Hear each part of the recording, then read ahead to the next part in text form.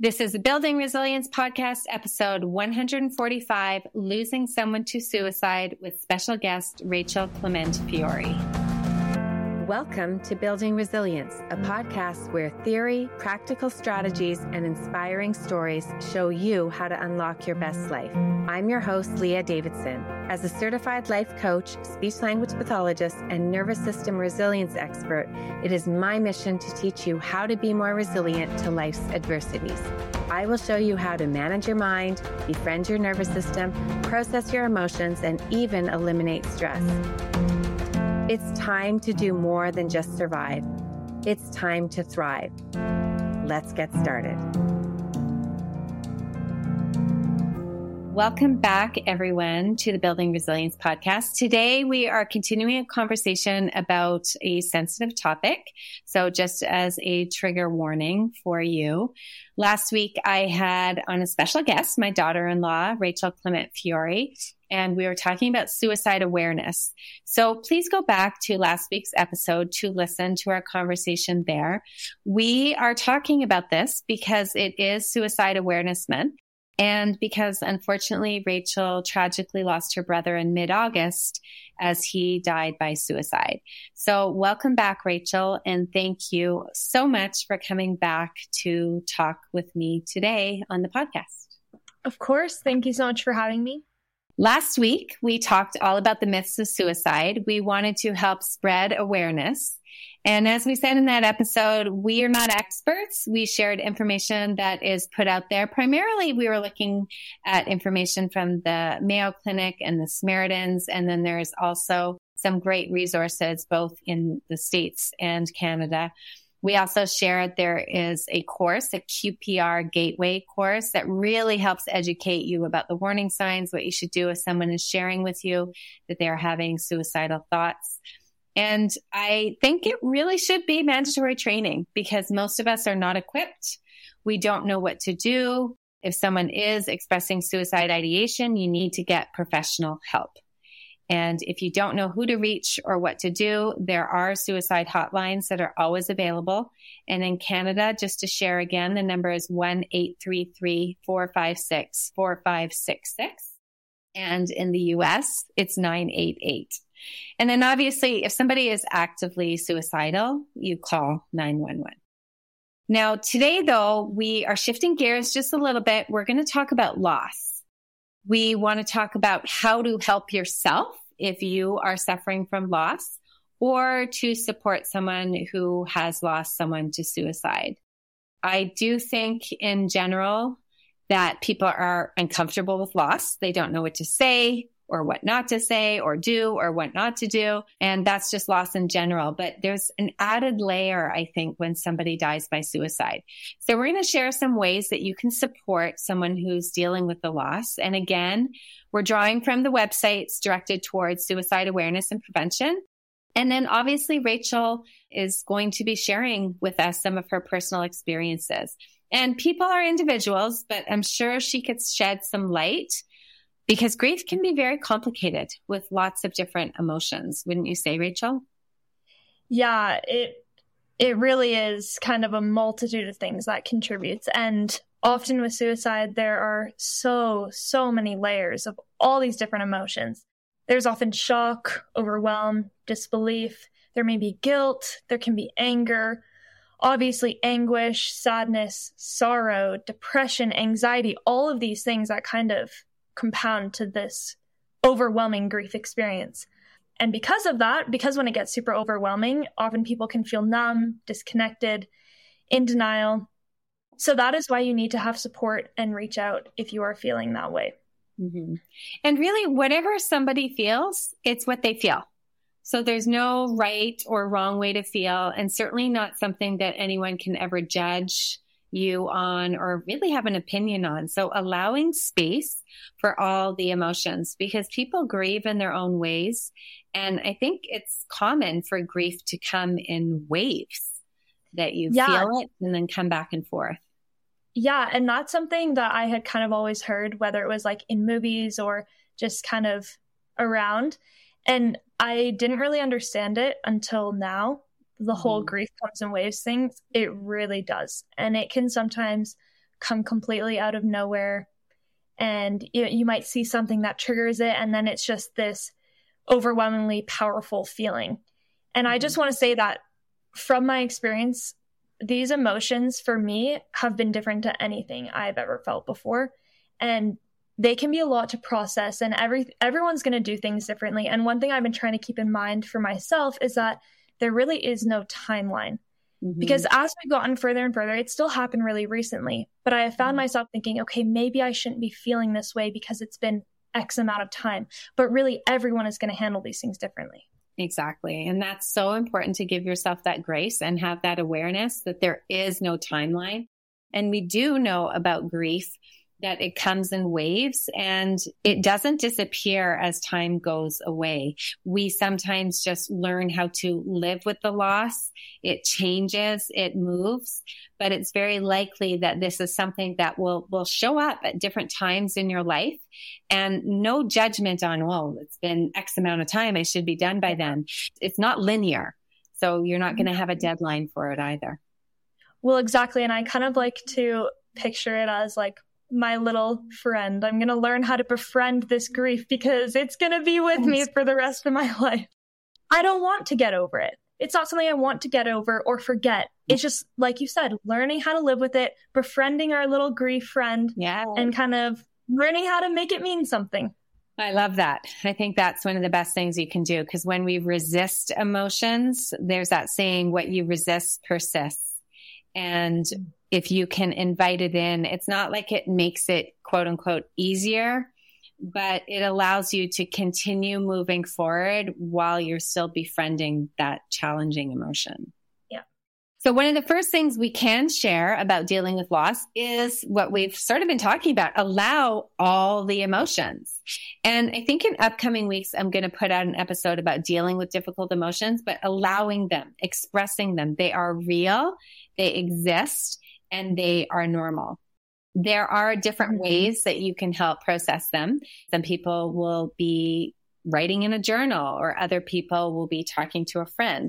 And often people benefit from seeing a professional.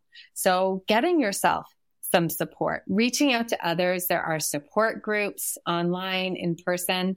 Connection is really important. And then even connecting with others who have experienced or are experiencing something similar can be a really important thing to do. Yeah, I completely agree. And Leah, I think you had mentioned to me before I came back to Utah that you had read somewhere that people often need more support than they think they're going to need, kind of after the initial shock of the loss. Yeah. And I can attest that it is true. Yeah. I was planting that seed.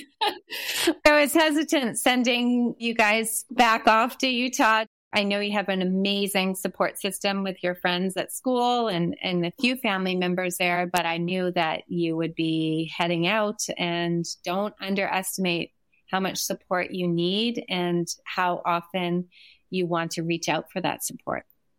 Exactly. Yeah. So another thing that you can do to help process this grief is to take care of yourself.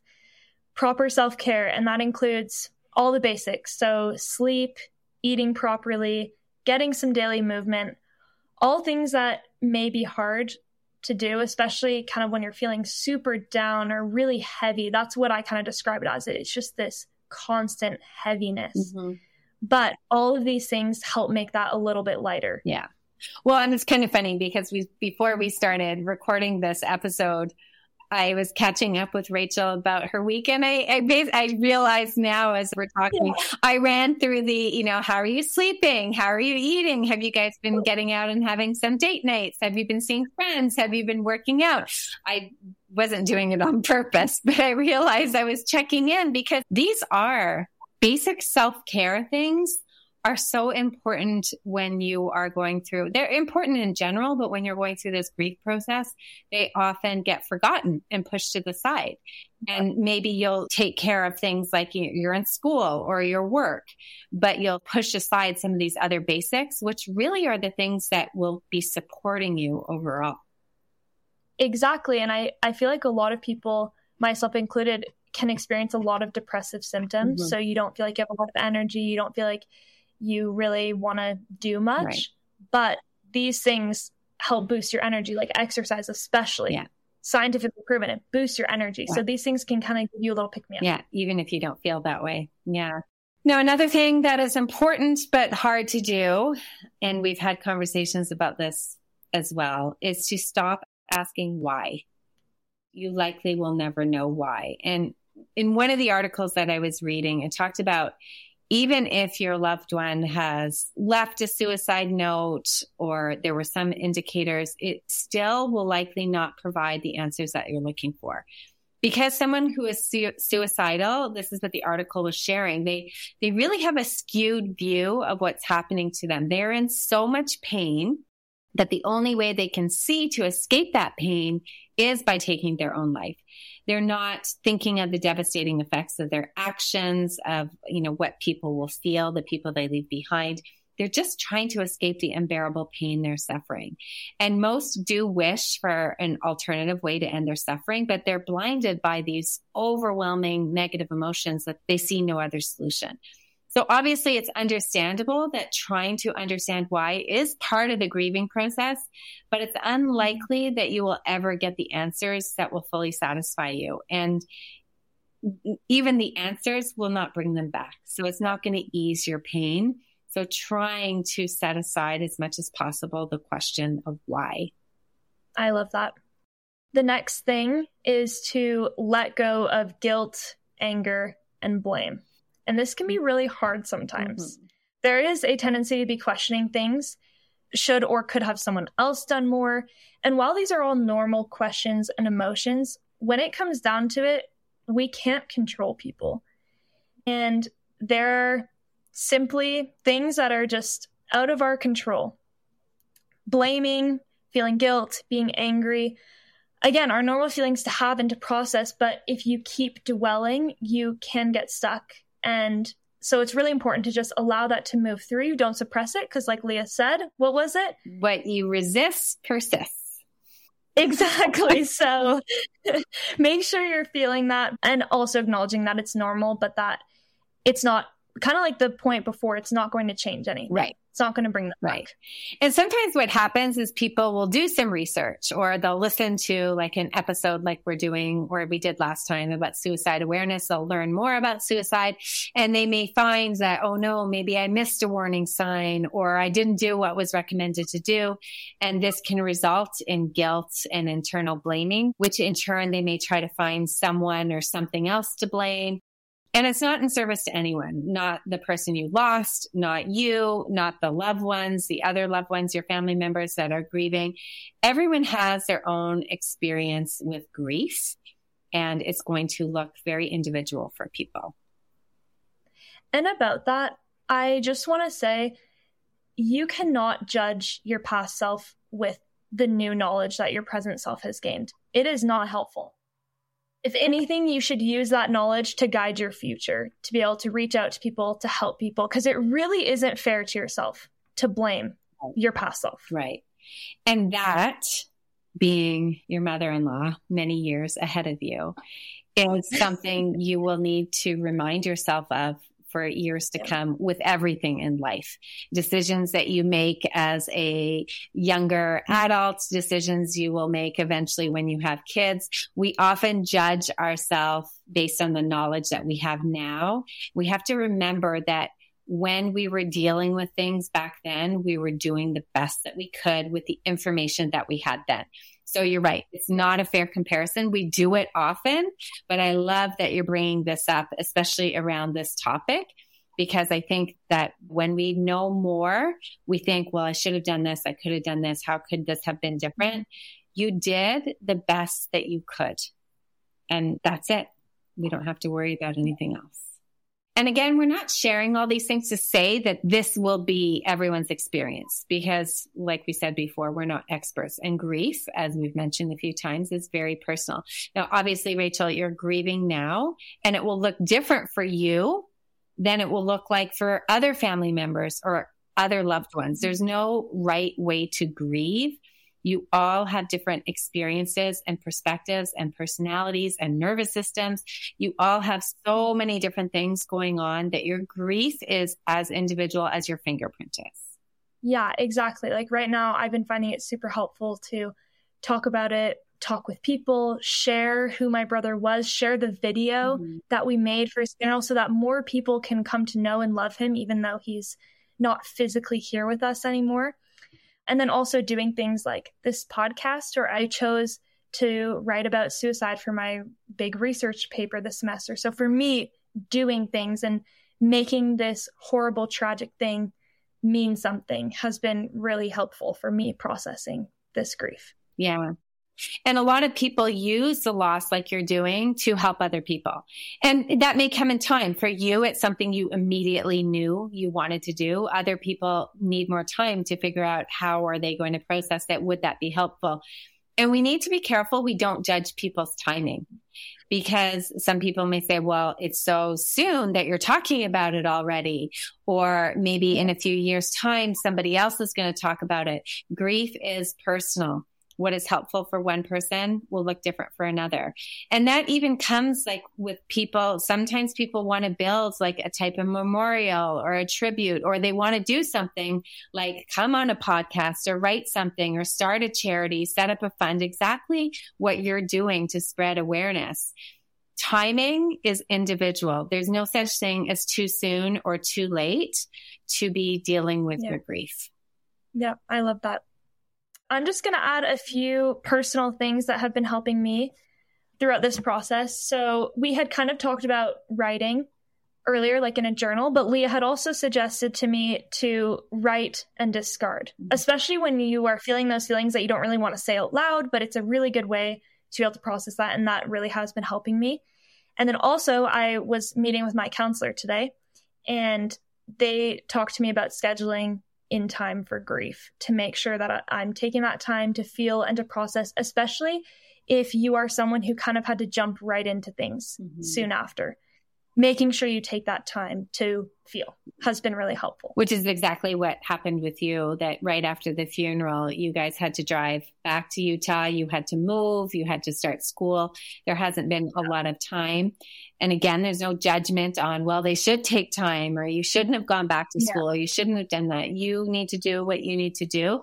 But I like the idea of scheduling in time for grief and having that space in your schedule just to allow yourself to do what you feel you want to do, what your body's needing you to do, and how the loss is going to come out.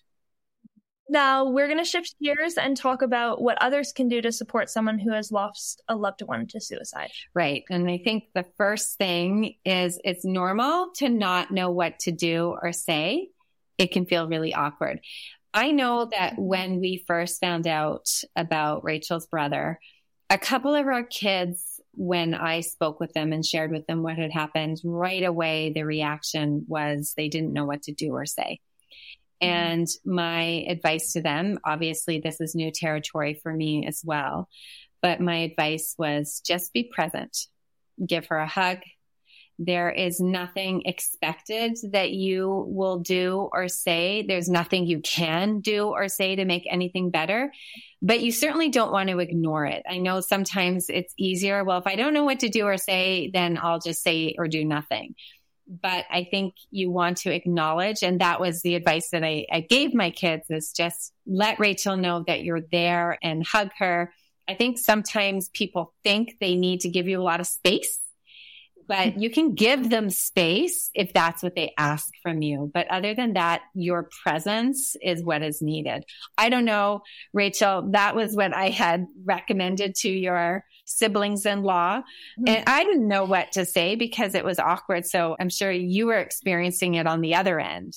Well, I can just kind of attest to what Leah had just said. It was great advice. I just remember coming back from the hospital that day. We had spent like 11 hours and it was so emotionally grueling. And I remember walking in the door and Josh was there and he had some tears in his eyes and he just gave me a hug and said, "I'm so sorry, Rachael." Yeah. And it was so meaningful and powerful. He didn't really have to say anything, didn't really have to do that much either, but it was just so powerful. And that kind of leads me, I was going to share some of the things that I had appreciated that people did.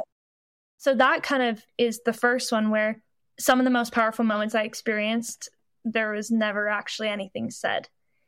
And I kind of felt that there was a beauty in that silence, and it was just wholesome, genuine human connection, like two grieving souls just connecting.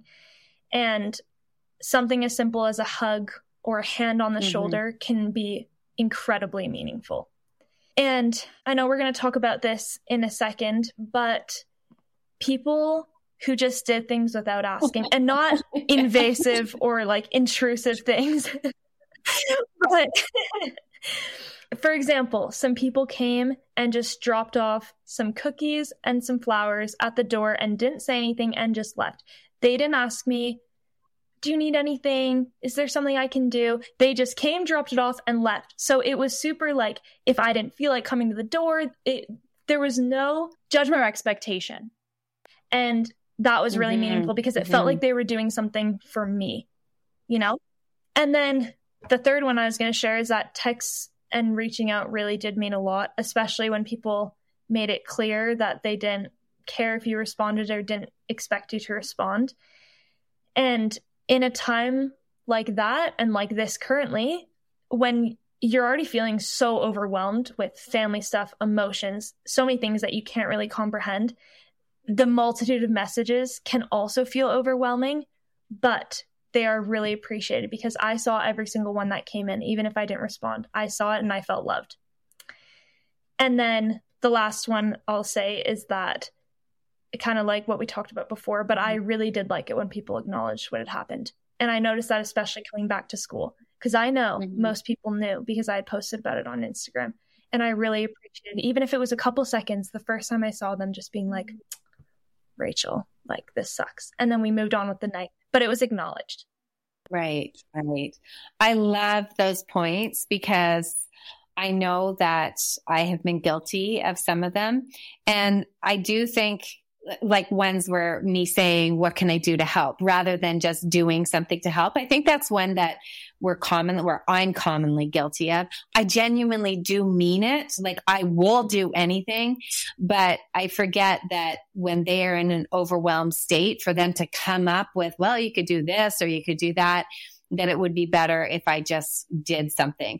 I think we fear that I'll be doing the wrong thing or you won't need something or you'll think it's silly. So thank you for that, because it is a good reminder for all of us, and certainly for me, that these little things do make a difference. Yeah. And I just want to make sure I say that if someone is listening to these things and they think they may have done something wrong, it really doesn't matter. Like, everyone understands that this can be a really uncomfortable and awkward situation.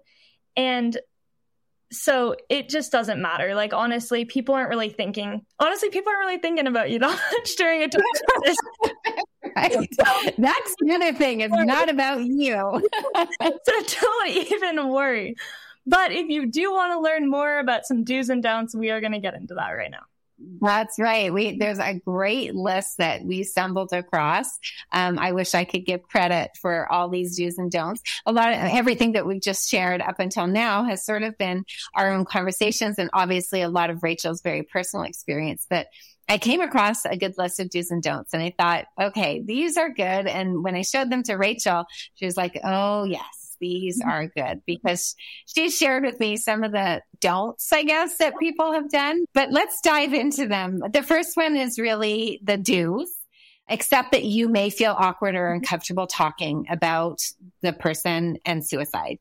You can even admit that you don't know what to say, and just don't let your discomfort prevent you from reaching out. So that basically speaks to what the advice I had given to my kids who are like, oh, I don't know what to say. I just want to give Rachel some space and give Rachel some time. And I'm like, no, don't do that. You don't have to be overwhelming, but reach out. So that's a do. Yeah, I loved it when people said, I just really don't know what to say, because honestly, there is nothing to say. Right. There are no words for it. Exactly. Number 2, invite the person to talk about the loved one they've lost or to share memories, if that's what they want to do. The important thing is to be there, whether the person needs a shoulder to cry on or a listening ear. And I had kind of shared about how something that's been helpful for me is sharing that video with people. And so some people may want to talk about it, some people may not, but I think just giving that option to people is just really important. that they want to talk about their loved one. They want to keep that memory alive, and they want to share. That's part of they're part of their loving the person and the grieving of the person. I think also another do is understanding that the person may have a lot of conflicting emotions, and there's no right or wrong way to feel or think or behave after a loss. And so just being really open to allow that person to express their pain and loss without judgment. It's really validating that their experience is their experience and it's real, and there's no right or wrong way for them to feel. Mm-hmm. And it changes day by day. I'll say that. Yeah. Good point. Yeah. The next do is to offer help with practical tasks such as grocery shopping, preparing meals, notifying others of the death, or helping with funeral arrangements. Those are just some examples. And it kind of goes along with what we were saying, that especially if you are going to offer help, I think it is good to come with a suggestion as well. Mm-hmm. Especially like if you don't want to overstep, you don't just want to do something, coming with a suggestion. And these are really simple things that can ease the burden a lot. Mm-hmm. Yeah. And I think things like meals and helping with practical tasks, that is helpful. I mean, you may end up with a lot of casseroles. But... Yeah, my mom attests to that. Lots of food. But it's how people want to help and how people show that they care. Mm-hmm. And I think it's a great way to do things. If we don't know what to do, we often make a casserole. So yeah, the comfort casserole. That's right. I'm glad that there's some humor and lightness that we can inject, because this is a very heavy topic, and it's a way of dealing with heaviness too, is having some laughter and some connection. Another do is, and we talked about this last time, when you're talking about the person's death, really being cognizant of the terms that you use: died by suicide, took their life, or chose to end their life, as opposed to when we refer to something as committed suicide. We're no longer using those terms. And I think it's just out of respect for the person and the family and loved ones left behind, that died by suicide is the proper terminology to use. Yeah, great. The next do is to just be there. You can sit with them, watch TV or a movie, listen to music, go for a walk together, do homework together if you're in college or going to school. Just that simple act of actually having someone be there. And I know, Leah, you and Rob were great examples of that. I remember when I got the call from my sister about my brother, it was really traumatic. And Rob and Leah drove Zach and I to the hospital. And I just remember I was feeling kind of bad that they were taking all this time out of their day. And I remember Leah telling me, it doesn't matter. Like, you just need to feel that there are people here. Even if we're not doing that much, you need to be able to visualize that there are people who are on your side that are here to support you. So it can be super simple, but I really like that it says, like, be with them, because that visual connection is important. Right. Yeah, because obviously we took you to the hospital so that you could be with your family. And as much as you are part of our family, that you needed to be with your immediate family. And so Rob and I just knew we wanted to be there for both of you, but we didn't have to be included in things. And just so that you knew, we're in the cafeteria. Yeah. You don't have to come check on us. You don't have to do anything. Well, we didn't do many check-ins. You did do many check-ins, and that was nice too, but you didn't have to. I just wanted you to know that you were not alone. You were supported. Yeah. Anything that you did need, we were there for you. Yeah. And we didn't really do much. We didn't really do anything. We just sat and, we're in the cafeteria for you. And I think that is the way to support people. Yeah. Just it was really meaningful. Yeah. You can also help people connect with resources if you are able to do research for them. I think you have to be careful not to push resources on people. Here's a support group, here's some counseling, I think there's lots of great support out there. I usually recommend counseling or coaching for people all the time anyway. It's very natural for me to do. But especially in times like this, we want to be aware that we're not pushing something on somebody. But sometimes people do want the support and they don't know where to turn or what kind of help to look for. So you can offer to, do you want me to help you find some resources, help find somebody that you can talk to? Again, coming to them with an action plan, offering right. a certain type of help. Yeah. Right. Exactly. All right. Now we are going to move on to some don'ts. So I will start us off. Don't make judgments about the person who died or label them as selfish, weak, or crazy, for example. As we talked about last week, suicide is the result of extreme emotional distress. And again, like we said, tons of different factors, not a character defect. Yeah, not a moral defect or not a weakness or anything like that. Yeah. Yeah, that's an important one.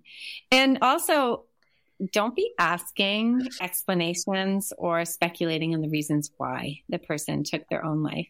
If somebody wants to share that with you, they will. Your role is really to be supportive and not be interrogating the person like, oh, what happened or why or any of the details. If they want to share, they will.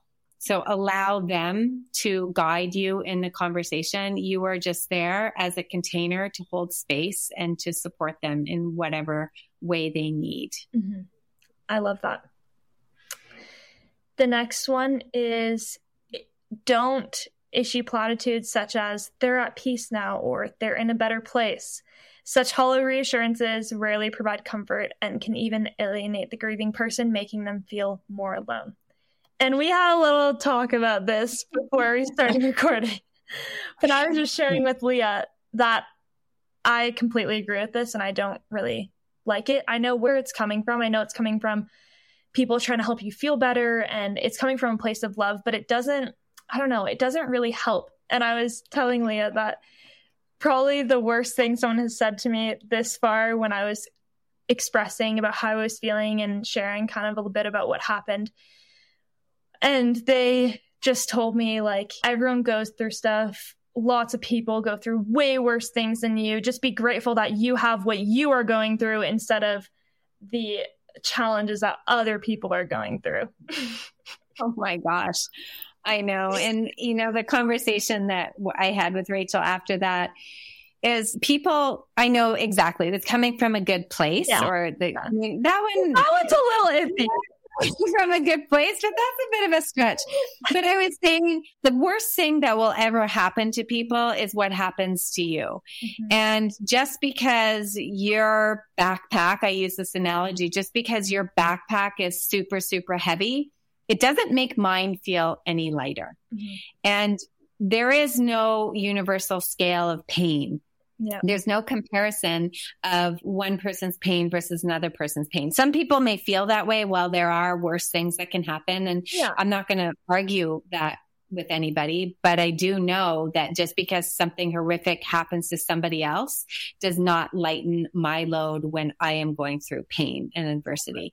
So we're best to just let people have their pain and grieve, and we're there to support and not judge and not try to take it away from them by telling them that it's not as bad as they think. Yeah, well, and it can also lead to more shame too, because you're like, oh, maybe I shouldn't be feeling this way because really there aren't more people going through lots of hard things, but it's not true. Yeah. How do you feel about when people say to you, I know how you feel? Yeah. So there is one girl in the nursing program that I'm really glad I met last semester because she has also lost a sibling, not in the same way, but we've been able to connect about a lot of things. And she will frequently say, I can't even imagine. I have no idea what you're going through. I have no idea how you feel. But in certain things, she's like, yeah, I totally get that. And so when you've established that there is a similarity there, it's a lot more comfortable. But yeah, it is a little interesting when people say that, but they've never experienced it, because I can tell you, I had no idea what this would feel like. I could have never in a million years imagined what this would feel like. And so it is hard if you haven't gone through it.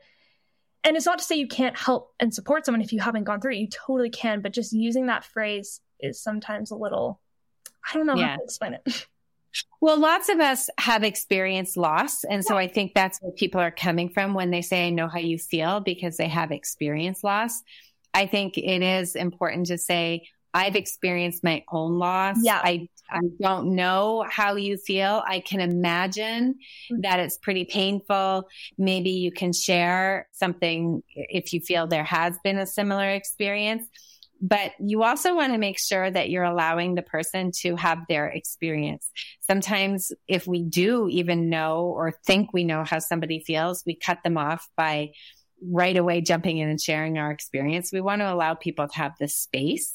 And really, we will never know how people feel. We can have empathy and imagine that it might be difficult. And we can imagine that the pain they're feeling could be similar to pain we have experienced at different times in our life, but probably steer clear of saying to people, yeah, I know how you feel.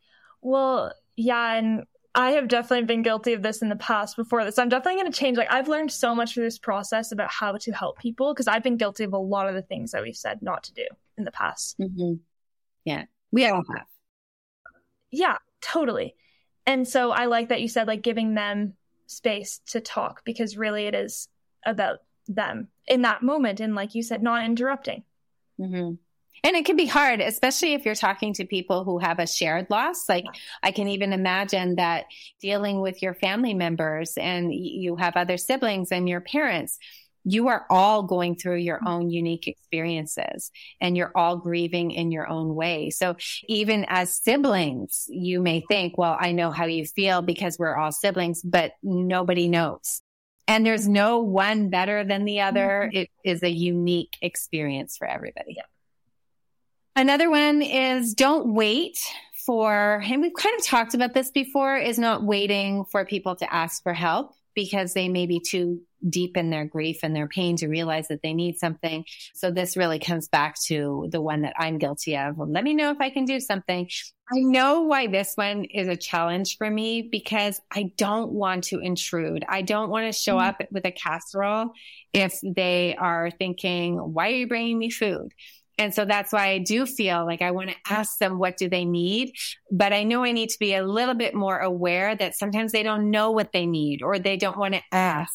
And it just places a burden on them to come up with something. So this is definitely one I have to improve more on. It's a tricky one. And I'll just share that when I came back to Utah, I had to get my nails taken off that I got done for my sister-in-law's wedding. And because it was so recent, like, we kind of got on the topic about what was going on. And she shared with me that she had actually lost her husband at around the same age. And she had 3 kids and she was a single mother. And so I just asked her, like, how do you wish you would have been supported? Like, what are things you wish people would have known? And she said this. She said, it's really nice when people say, let me know what I can do. But she was saying how she did not know at all what she needed. She said she was literally just trying to survive, just trying to make sure kids were alive, trying to make sure everything, like the bare minimum needs, were met. And she just had no space to think about what she needed. And she didn't even know what she needed.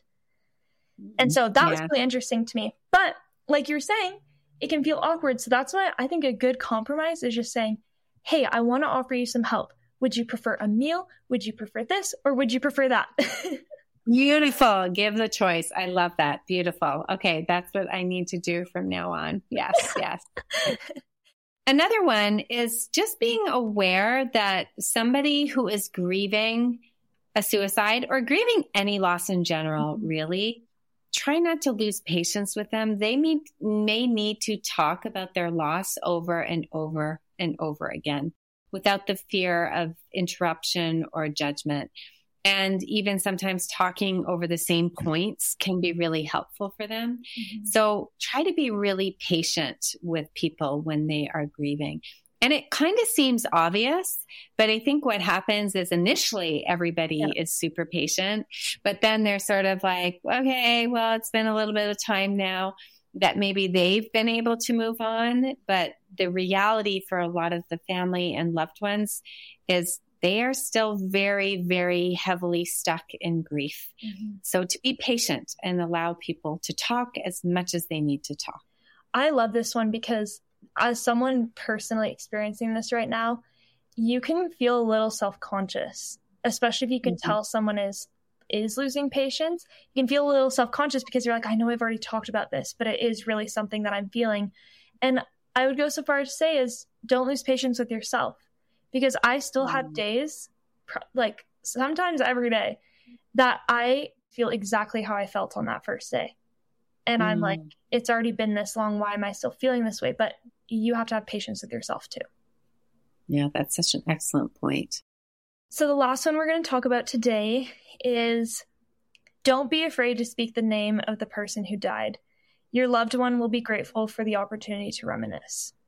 How do you feel about that one? I love that one because, as we've been saying, it can be really awkward and uncomfortable and people don't really know what to do and they don't want to trigger anything.